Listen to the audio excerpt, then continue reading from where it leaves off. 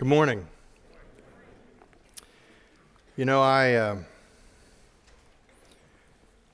asked Zach, by the way, Zach is in the upper room this morning with some of our worship team, and so if you've not had an opportunity to do worship there in the upper room, it's a great experience, and you need to try that. I asked him about 2 years ago if I could, join the praise team. And he said, sure, I'll put you on the waiting list. And 2 years later, I'm beginning to suspect that there's not really a waiting list. So I don't know when that's going to happen, but sometimes when they lead worship, I just say, that would be so much better if I was up there with them. No, I've never said that once in my life. I want to begin a new teaching series today, and the series is entitled Enduring Passions. 2022 for Evergreen is the year of endurance, and as we've looked at different things along that theme this year, I've tried to remind you that while endurance sometimes has some negative connotations, we hear the word endurance and we think that it's describing a kind of grin and bear it attitude that just sort of suffers through whatever you have to face. But endurance has several shades of meaning, and really one of the most significant meanings of endurance is a kind of dogged determination to do what's right and important. I'm going to teach a series over the next several weeks entitled Enduring Passions, and I've built this series around what we have as a motto in our church, which is knowing God, sharing life, and changing the world. And around those three phrases, I've shaped this series, and I want to begin today with a message entitled Knowing God, Worship.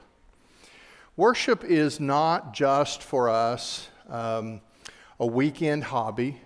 It is not really even a religious ritual that we're obligated to fulfill.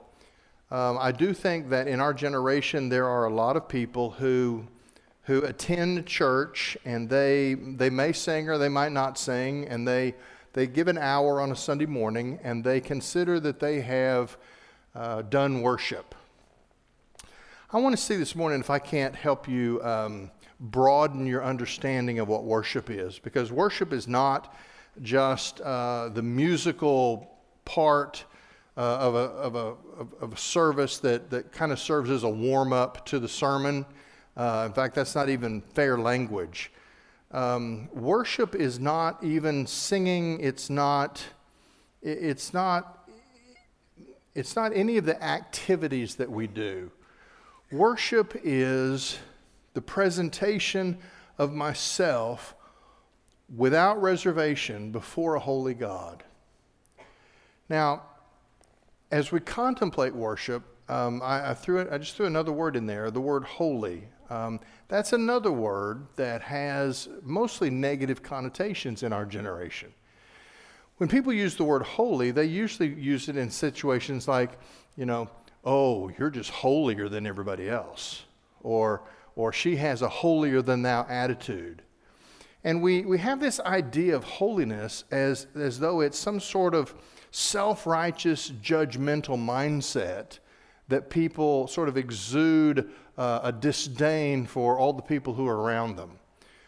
That's not holiness. Holiness is an intentionality about living every day the way Jesus lived. In fact, C.S. Lewis, there's a collection of his letters that he wrote over the course of his life to a lady friend who lived in America. And in one of those letters, he says this: "How little people know who think that holiness is dull. When one meets the real thing, it is irresistible. If even 10% of the world's population had it, would not the whole world be converted and happy before a year's end?" I preached a sermon a number of years ago. It wasn't about worship, but the week after that sermon, I got an email from a church member. And I don't want to read you the whole email, but I pulled it out of my files this week because there's just a part of this that captures a little bit of what I mean here. The idea of worship is not a Sunday morning hobby. It is an approach to life that involves recognizing that God is God and we are not. In this email that I received, that I've saved, it's about 15 or 16 years old. At one portion of the email, this parent said, "I want so very much for my children to catch on to the fact that it is not about rules or even behavior.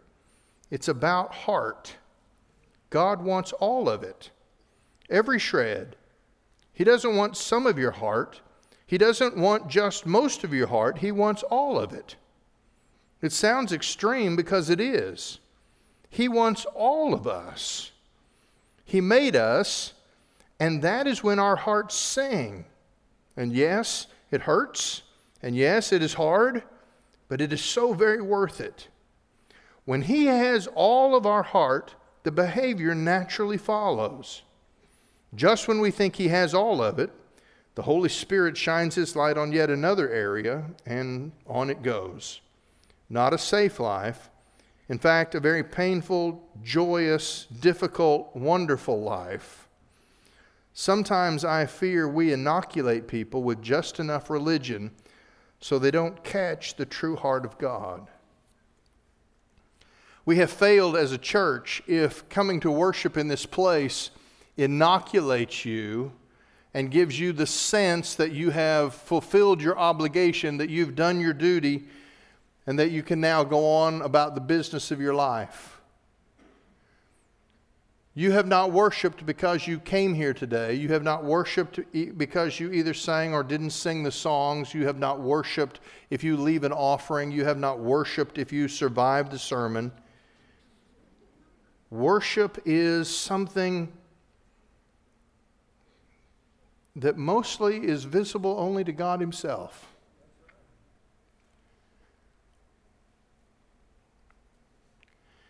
We're going to be in the 16th chapter of 1 Chronicles today. This is an Old Testament worship service that we're going to kind of walk through, and I want to show you just 3 things there. But I need to set it up historically. This worship service is because the Ark of the Covenant, the throne of God in the world, was being returned to Jerusalem, and David is king over Israel. Now, David's rule in the life of Israel, that was the golden age. Israel was never more economically prosperous than when David was king. They were never more militarily at strength than when David was king. It really was the pinnacle of Israel's political national life in the Old Testament. But 20 years before this chapter, there was different leadership in Israel, and in a battle with a nation of their enemies called the Philistines, the unthinkable happened. Using the Ark of the Covenant. Now, the Ark of the Covenant was a place it was a chest, but inside the chest they stored some valuable artifacts from their history. There was a jar that contained manna from the wilderness experience. There were some relics like that they had preserved in that chest. But on top of the chest was what was called the mercy seat, and it was the throne of God on the earth. Now, when Moses built the tabernacle, that movable place of worship, the ark God gave very specific instructions about how the ark was to be cared for, how it was to be moved from place to place, and the ark's proper place was in what was called the Holy of Holies, the secret place in the tabernacle, and then after David, eventually the secret place in the temple. It was kept there because that was where God's presence was in an unfiltered way. It was impossible for a regular person in his sin to breach that space and to be in that place where the ark was, because he couldn't survive in his sin in the presence of a perfect and holy God. Now, in a battle against the Philistines, 20 years before this chapter that we're going to look at this morning, they had this brilliantly stupid idea. And that was to take the Ark of the Covenant and to treat it like a good luck charm. And so they took it out of the tabernacle and they took it to the front lines of the battlefield. Because surely, God can see better if we give him a front row seat. Well, the unthinkable happened. The Philistines won the battle, defeated Israel, and they captured the Ark of the Covenant and took it back to their own nation, Philistia. Well, long story short, that didn't work out too well for the Philistines. And the reason it didn't work out is because this was not some idol from some false regional god somewhere. This was the throne of the living God, the Holy One, who spoke creation into existence by the power of his word. So the Philistines did the logical thing. They brought it back. Spoils of war and all of that, but they brought it to the border of Israel. They crossed the border and came to the first little border village that they could find. And they said, hey, we're bringing the ark. We're leaving it here. We're out. And they left. Well, this little village of people, they were thrilled. The ark of God is in our town. And so they did the dumbest thing they could do. They popped the top and looked at it. Well, see, there were very strict rules about the ark, because the lesson was to approach the ark was to approach God. And you don't do that flippantly. You don't do that casually. You don't just bebop into God's presence and say, what's shaking? They pop the top on the ark. Some people start to die. They close it. They back away. And they do basically what the Philistines did. They send a message to Jerusalem and say, hey, we got the ark. Came back from the Philistines. Come and get it, because we don't want it here. So the people came and they brought the ark out of that little village and they took it into the home of one who accepted the responsibility to protect and preserve the ark, and it stayed in his house for 20 years. Well, David eventually becomes king, and one of his first things, he had this radical idea. That radical idea was, if we want God to bless us, we need to do things God's way. There's a principle here, folks. If we want God to bless us, we got to quit living any old way we want and asking him to bless our agenda. We need to buy into his agenda, because we know he'll bless that. David said, if we want God to bless us, if we're the people of God, but if we want that to be played out in reality, we need to do things God's way. We got to get the ark back to Jerusalem. It needs to be in the Holy of Holies. That's where it belongs. Well, there were some hiccups in that story as well. But eventually the ark makes its way home. And David directs a worship service. And that's what we're going to see in 1 Chronicles chapter 16. Join me in that chapter, because I want you to see the elements of worship. And I hope that at the end of this lesson, you realize that sort of the standard approach to worship that you may have in your head has really been inadequate. Because worship has some real practical elements that we often miss. The ark is coming back triumphantly to Israel. David has conquered his enemies, and he's celebrating. This entire chapter is related to the worship that happens. We're just going to start with verse 23 and look at a section of this worship experience and see what we can draw from it. The first part is what I've called the beauty of praise. In verses 23 through 27, it says this: "Sing to the Lord, all the earth. Proclaim good news of his salvation from day to day. Tell of his glory among the nations, his wonderful deeds among all the peoples. For great is the Lord, and greatly to be praised. He also is to be feared above all gods. For all the gods of the peoples are idols, but the Lord made the heavens. Splendor and majesty are before him. Strength and joy are in his place."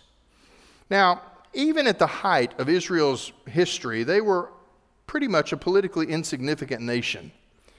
And yet, they had something about themselves that nobody else had, and that was a particular relationship with the true God. It is the very thing that set them apart and made them distinct. Here in worship, David begins in an interesting way. In these verses of pure praise, he does something that we need to pay attention to. He celebrates what God has done in the history of his people. And then he anticipates what God still has in store. You see, when you got up this morning and put on your clothes and decided that you were going to go to church, you didn't do that. If you're a follower of Jesus Christ, you didn't do that as just a standalone episode that just fills a Sunday morning. What you did was you made a choice to come into this place and be shoulder to shoulder with a lot of other followers of Jesus who are here because we all have this lineage, this heritage of what God has done in the history of his people, among his people. See, we've inherited that. Whether you heard about Jesus from your mom and dad, or whether it was your grandma that told you, or your granddad took you fishing and led you to the Lord, whether it was a Sunday school teacher that you had when you were a boy, or a neighbor that invited you to Vacation Bible School, somewhere along the way, somebody's standing in this line of faith that stretches back all the way to the beginning. Somebody brought you into that line. And when you came today, whether you thought about it consciously or not, you are standing in that flow of faith. But it doesn't stop here. We don't finish and then just go on about our business and get on back to real life. From this moment in this place, worship is aware of something that has not yet happened, that God has in store for his people. Part of the reason we stay faithful is because this baton of faith has been handed to us from those who have gone before, but we are to pass it to those who come after. And this line, this heritage, is unbroken until the day that the church gathers around the throne. Listen, David never does worship without calling the people to remember and to anticipate.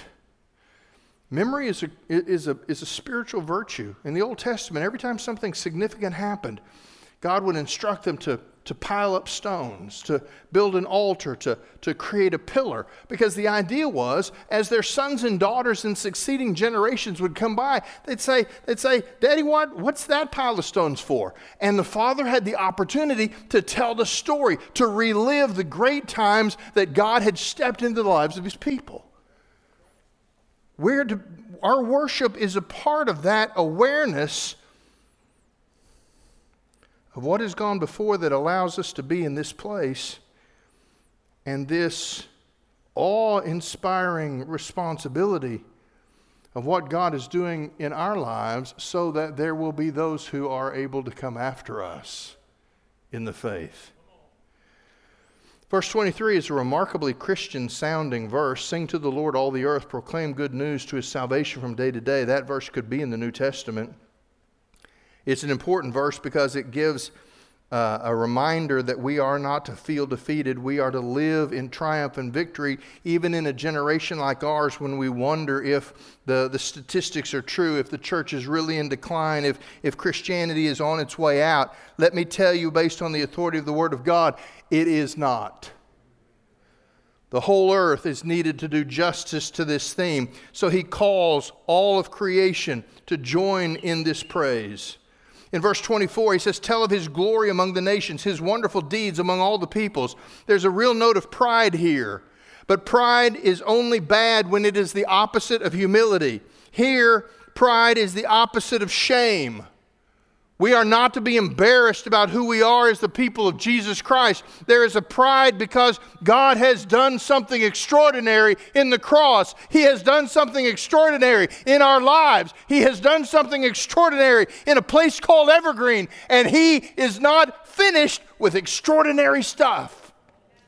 There should be a pride in that. There should be a sense that we are the winners. We walk around with our heads down like the world is going to have the last word, the final say. I'm here to tell you, they will not. In verse 27, he says, splendor and majesty are before him. Strength and joy are in his place. These are abstract qualities to us, but they actually are a part of God tangibly. Think about it this way. Splendor and majesty, those are words that are frankly kind of hard to define. We say, well, a king has majesty. I mean, we call him your majesty, so he must have majesty. But here's the thing about an earthly king. If you take away the robes and the crowns and the thrones and all the fancy stuff, if you strip him down to his underwear, majesty is not the word that will come to mind. You see, his majesty is external. It's been added to him. And yet when we worship the true God, his majesty is intrinsic. It is because of who he is. Nothing is added to him. You could never take away his throne, his crown, his royal robes. But if you could, it wouldn't matter because God's majesty doesn't come from the trappings. The trappings are granted significance because they're a part of him. Splendor and majesty belong to him. You see, there's beauty in praise. And let me see if I can explain it this way. Praise is not just natural for believers, but I think it's a necessary response because praise is what allows us to more completely enjoy the thing that we're thinking about. All right, let me explain it this way. You ever had a football game on your television screen and it's your favorite team? And you've been waiting for the game all week and you've been listening to the previews and you're getting ready and it's the big game and you get in front of your television and it's neck and neck. The teams are battling. It's coming right down to the wire. And the quarterback drops back. There's under a minute to play. He threads the needle with a pass to a wide receiver that breaks a tackle and goes all the way to the end zone. And your team wins.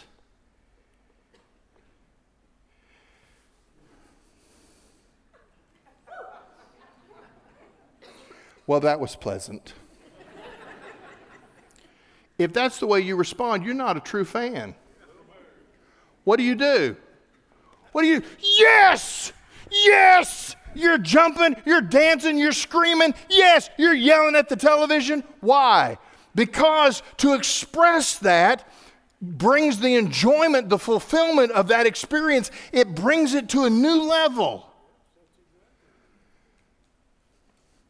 I genuinely don't understand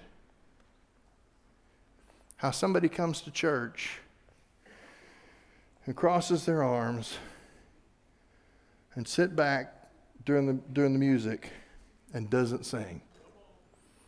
I mean, I'm sorry. Maybe you can explain it to me in private one of these days. Maybe you can pull me aside and tell me because I'm stepping on somebody's toes right now. But honestly,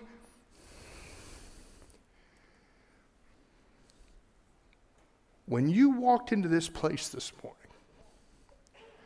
you see, God isn't confined to this space. You don't have to come here to experience him. But he has said that he'll meet with us here. He's not confined here, but of the 8 billion people on the earth today, God in his majesty somehow carves out the time and space to meet with Evergreen in this spot at this moment. You may be yelling at that television, but have you ever actually been to a game? You go to that stadium and it's got 80,000 people. Well, now everything that you feel is magnified. Your excitement is ratcheted up. You yell and scream because the noise has been ratcheted up. The thrill of the moment has been ratcheted up. Listen, I have people tell me all the time, I can worship God at home by myself. Absolutely you can. But we come here because we do it better when it's ratcheted up. You can watch church on television, same way you watch the evening news. Please don't watch the evening news. But by definition, you're an observer. Worship is a participation sport. And we can't do it as observers. And that's why I don't understand how we can come into this room and just stand back while everybody else, while the presence of God sweeps the room. Do you know the presence of God is a really extraordinary reality in one mysterious way? The presence of God can be so heavy that one person weeps from the encounter, and the person sitting next to them is untouched and unmoved entirely. It is a remarkable thing the way that happens. Why? Because the presence of God only floods the spaces that are opened to the presence of God. So this is a sign to the Holy Spirit that no thanks, I'm just here to observe. You say, well, is this sermon really about singing? No, it's not really about singing. But I tell you what, if you don't sing, you need to get your act together.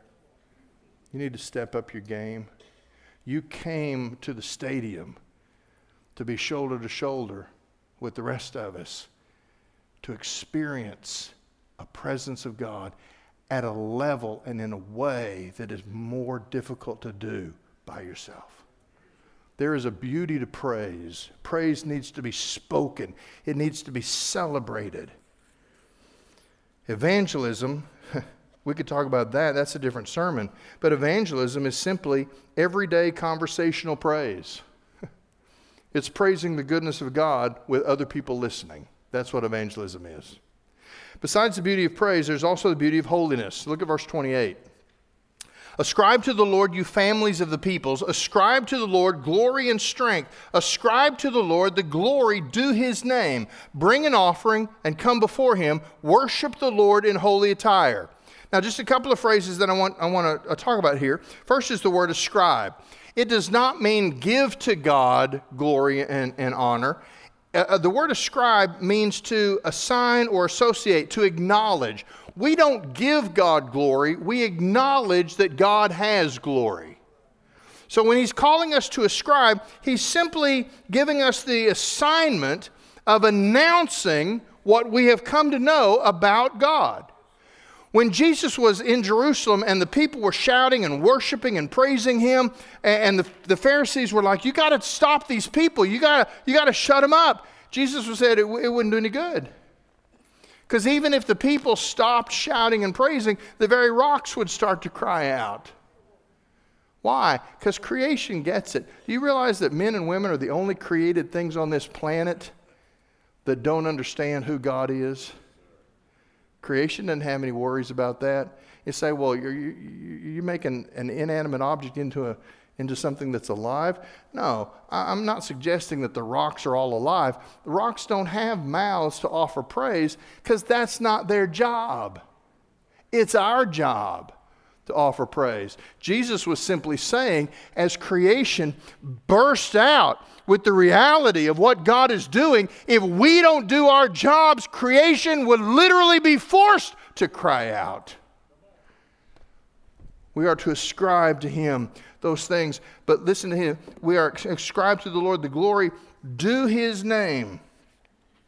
Listen, to give God the glory due his name is not just a lifetime task, it's an eternal task.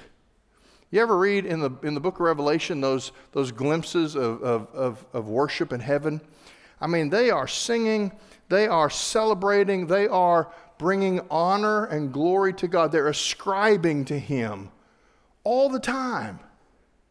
Listen, if you don't like those activities here, you're not going to enjoy heaven much. Imagine what heaven is going to be like. You ever been to I think about this sometimes, you ever been to a place that was so awe-inspiring that you were not only speechless, but it was actually hard to breathe? I mean, I've never been to Niagara Falls, but I've been to the largest falls in South America in Brazil, and I stood there and it was hard to breathe because it was so awesome. I was so awestruck. Now I'm pretty sure that when I get to heaven, I think I'm going to be a great singer. And I'm going to sing all the time. In fact, I don't think I'm going to be able to hold it back. I think it's just going to break out of me. I don't think I'm going to be able to not sing. But in my mind, the first worship service that I go to, I don't know if I'll be able to sing. I don't know if I'll be able to breathe. Because he's painting a picture here of worship, not just that we do some stuff and hope that it is pleasing to God. It's that we have prepared our hearts to stand in a place where we ponder who God is until we're overwhelmed by the reality of it. We sang songs this morning, and knowing what was coming in this lesson, and I was listening to the songs, I was like, oh my stars, that's it. We have this good Father. And when we ponder His power and His might and His love for us, it shakes us up. How do we come to church and leave just checking the box and not be changed by the encounter?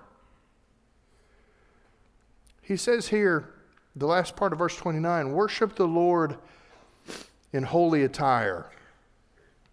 Now, I heard a sermon when I was a kid. That was the text of the sermon, and I remember it because even as a kid, I couldn't figure out what I thought of it. The entire sermon was a sermon against wearing blue jeans in church. You're supposed to worship the Lord in holy attire. That means you dress to the nines. Suit, tie, the whole works. Now listen, I'm not against you wearing a suit and tie to church if you want to do that. But I'm pretty sure this verse is not about suits and ties versus blue jeans. In the Old Testament, there were very specific instructions given for the clothes that the priest had to wear as they conducted worship in the tabernacle and later in the temple on behalf of the people of God. The robes of the priests were trimmed in bright colors. They were sewn with certain kinds of thread. There was a presentation. Their array, if you will, was designed to explain to people that there was a right way, an appropriate way to approach God in His place of worship. It was really the visible preparation to meet with God, the intentional planning to enter His presence. Frankly, I don't think God cares whether you're wearing a tie or whether you're wearing blue jeans. What He does care about is whether you spent 10 seconds before you got here preparing your heart to meet with Him. You see, the only way we can come to church and leave unchanged is if we came to church unprepared to change. I mentioned the waterfalls, but it could be the Grand Canyon. It could be any of those places. It could be the top of a 14,000-foot mountain looking out in every direction as far as the eye can see. This is the generation we live in. We go to those places that are so awe-inspiring. They're meant to pull our attention to the Creator. And you know what we do instead now? We take selfies. Because whether it's the top of a mountain or before a majestic waterfall or standing on the edge of the Grand Canyon, somehow the moment has no meaning unless I'm the center of the picture. Folks, let me tell you something. Worship is when you approach the throne of grace, and by definition, you and I are not the center of the picture.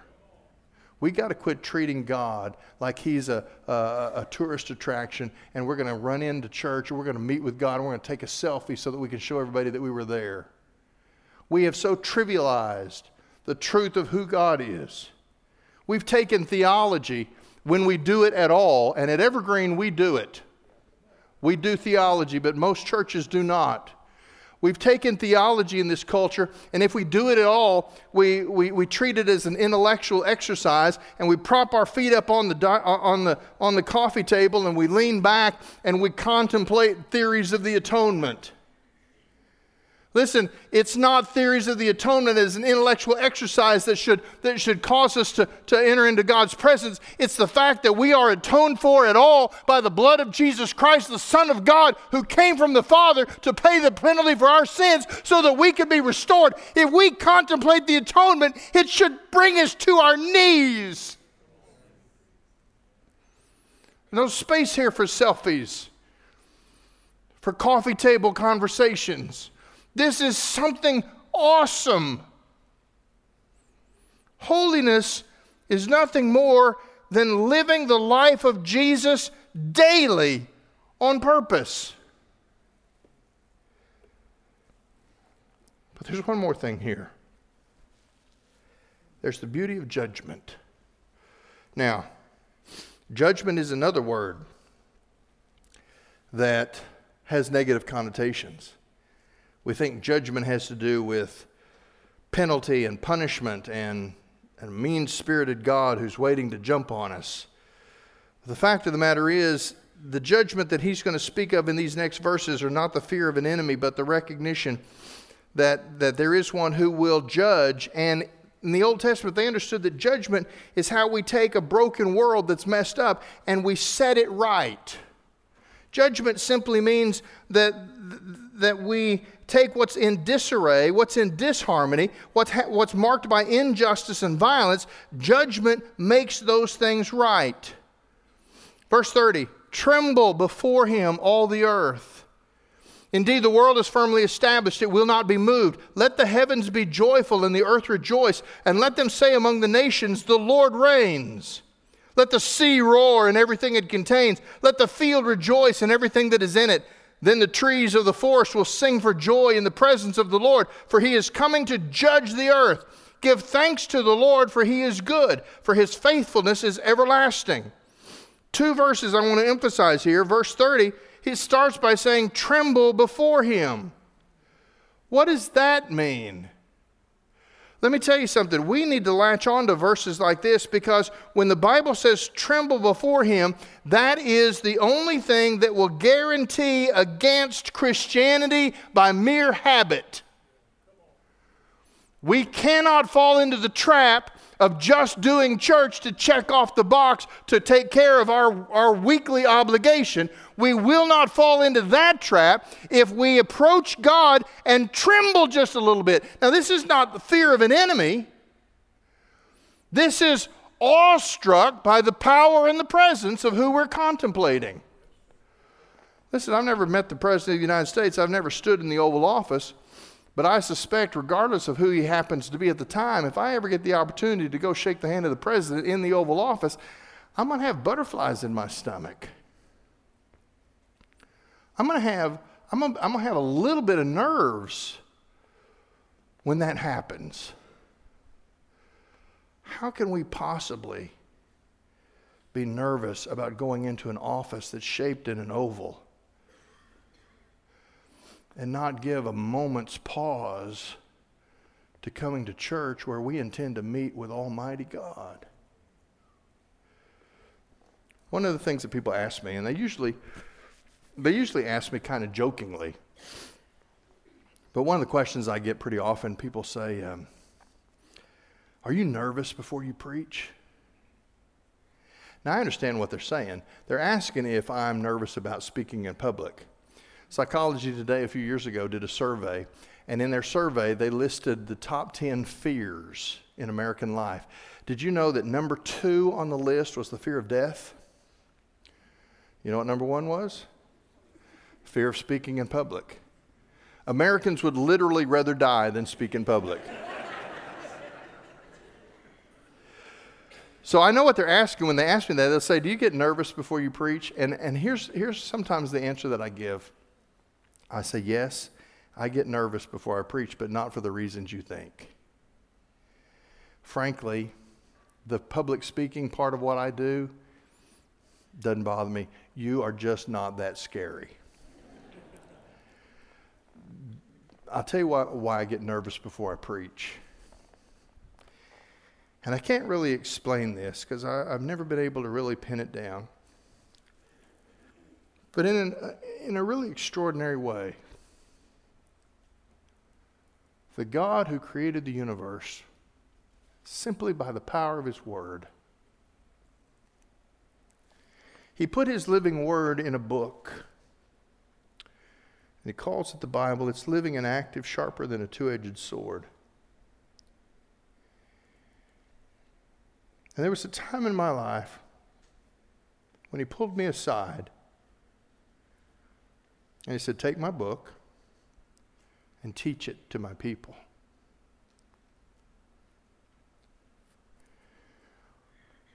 When I get butterflies in my stomach before I preach, it's not because I'm scared of you. It's because I tremble at the responsibility of having instructions from the author to take his book and teach it on his behalf.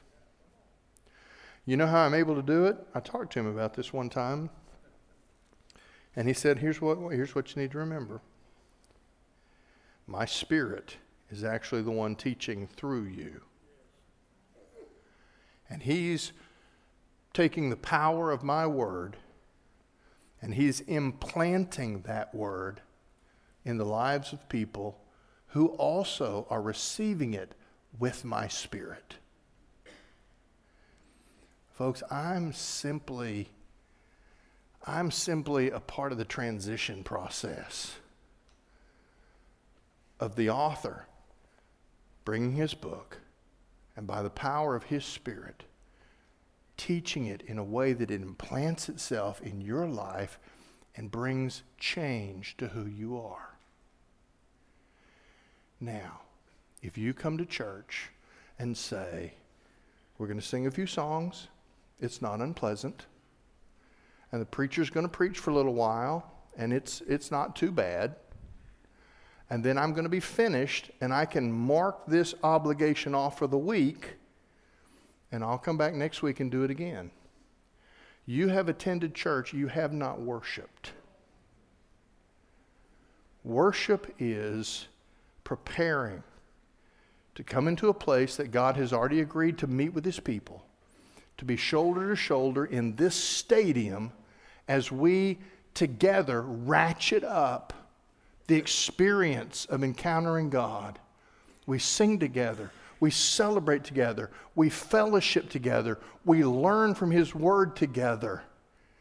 And when that is by the power of the Spirit that is in this place, and you have opened up to receive that, you've been prepared to make that encounter, you then have worshiped because you, by definition, walk out of this room different than you came in. And it is impossible, I do not apologize for this statement, it is impossible to have an encounter with the living God and not be changed.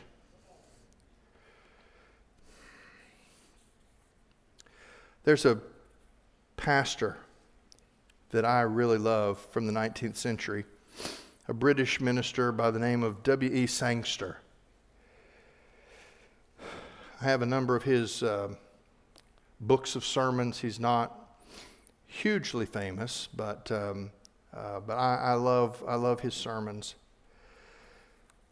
But I didn't know his life story until just a few years ago. His daughter, his name is W.E. Sangster. His daughter is Margaret Sangster Phippen. And she wrote about her father after his death, and it was fascinating to read some of the stories that she described. He had a disease in the second half of his life. I don't know precisely what the name of it was. I'm not sure they knew then. But it was a disease that caused progressive muscular atrophy. That is, his muscles would gradually waste away.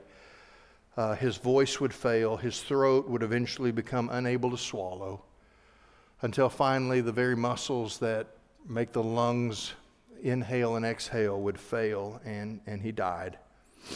During those days, as his health began to fail, he continued participating in kingdom work as best he could. He could still write, and he was apparently a great prayer warrior.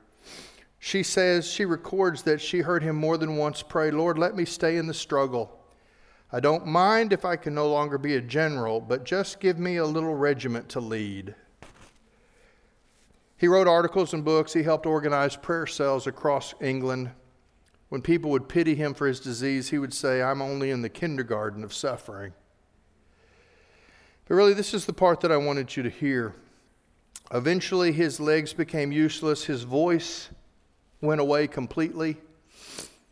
He could still hold a pen, and he would write as best he could. On Easter morning, the last Easter of his life, just a few weeks before he died, he wrote a letter to his daughter. And in that letter he said, "It is terrible to wake up on Easter morning and have no voice to shout that he is risen." But then he wrote these words, "But it would be still more terrible to have a voice and not want to shout."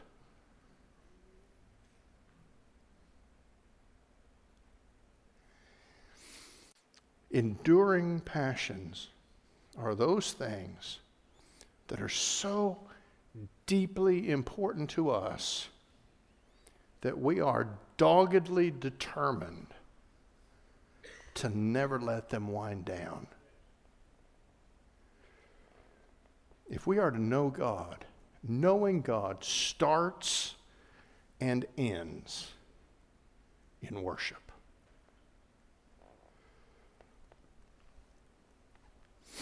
You maybe haven't read the book of Revelation recently. Maybe you have. It's kind of coming back into vogue these days. Let me suggest this week that you find a quiet place and read again Revelation chapters 4 and 5. It is a glimpse of a worship service in heaven. You'll find these very elements that David talked about: the beauty of praise, the beauty of holiness, and the beauty of judgment. Spend this week talking to God about your approach to worship. And ask him, what needs to be changed? What do I need to do differently? Lord, how can I go from attending church to entering the very throne room of grace itself and worshiping the God who created the universe?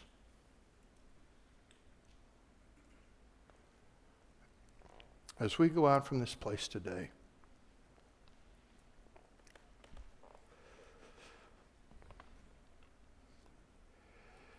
if we're going to be a church, a real church, if we're going to be an authentic, kingdom-building, kingdom-advancing, Great Commission, missional church, It starts with us figuring out how to worship. And so, we're going to sing a song. Our pastors will be here. If there's somebody that you need to talk to, we'll be here available. If you need to know Jesus, we'd love to introduce you. If you need to be a part of a church, we'd love to tell you how you can be a part of this one. But here's why we're singing today. I want to give you a chance before you leave this morning to open up your mouth and join in praise. Because that is the key to us moving in this direction. Knowing God, because we have learned how to be a people who worship. Father, thank you for your word. Thank you for this moment in time. Father, I pray that right now that you would move among us, but especially as we offer praise to you, as we sing one more song this morning before we make our way out. Father, find here not just voices raised. Find here hearts opened to the presence of your Spirit moving within us. Father, you are marked by splendor and majesty. And while we are tempted to be speechless in your presence, we ask that you give us the power and the privilege to move beyond speechlessness, to vocalize the praise that emerges from deep in our soul. Father, receive this final expression of worship from your people called Evergreen.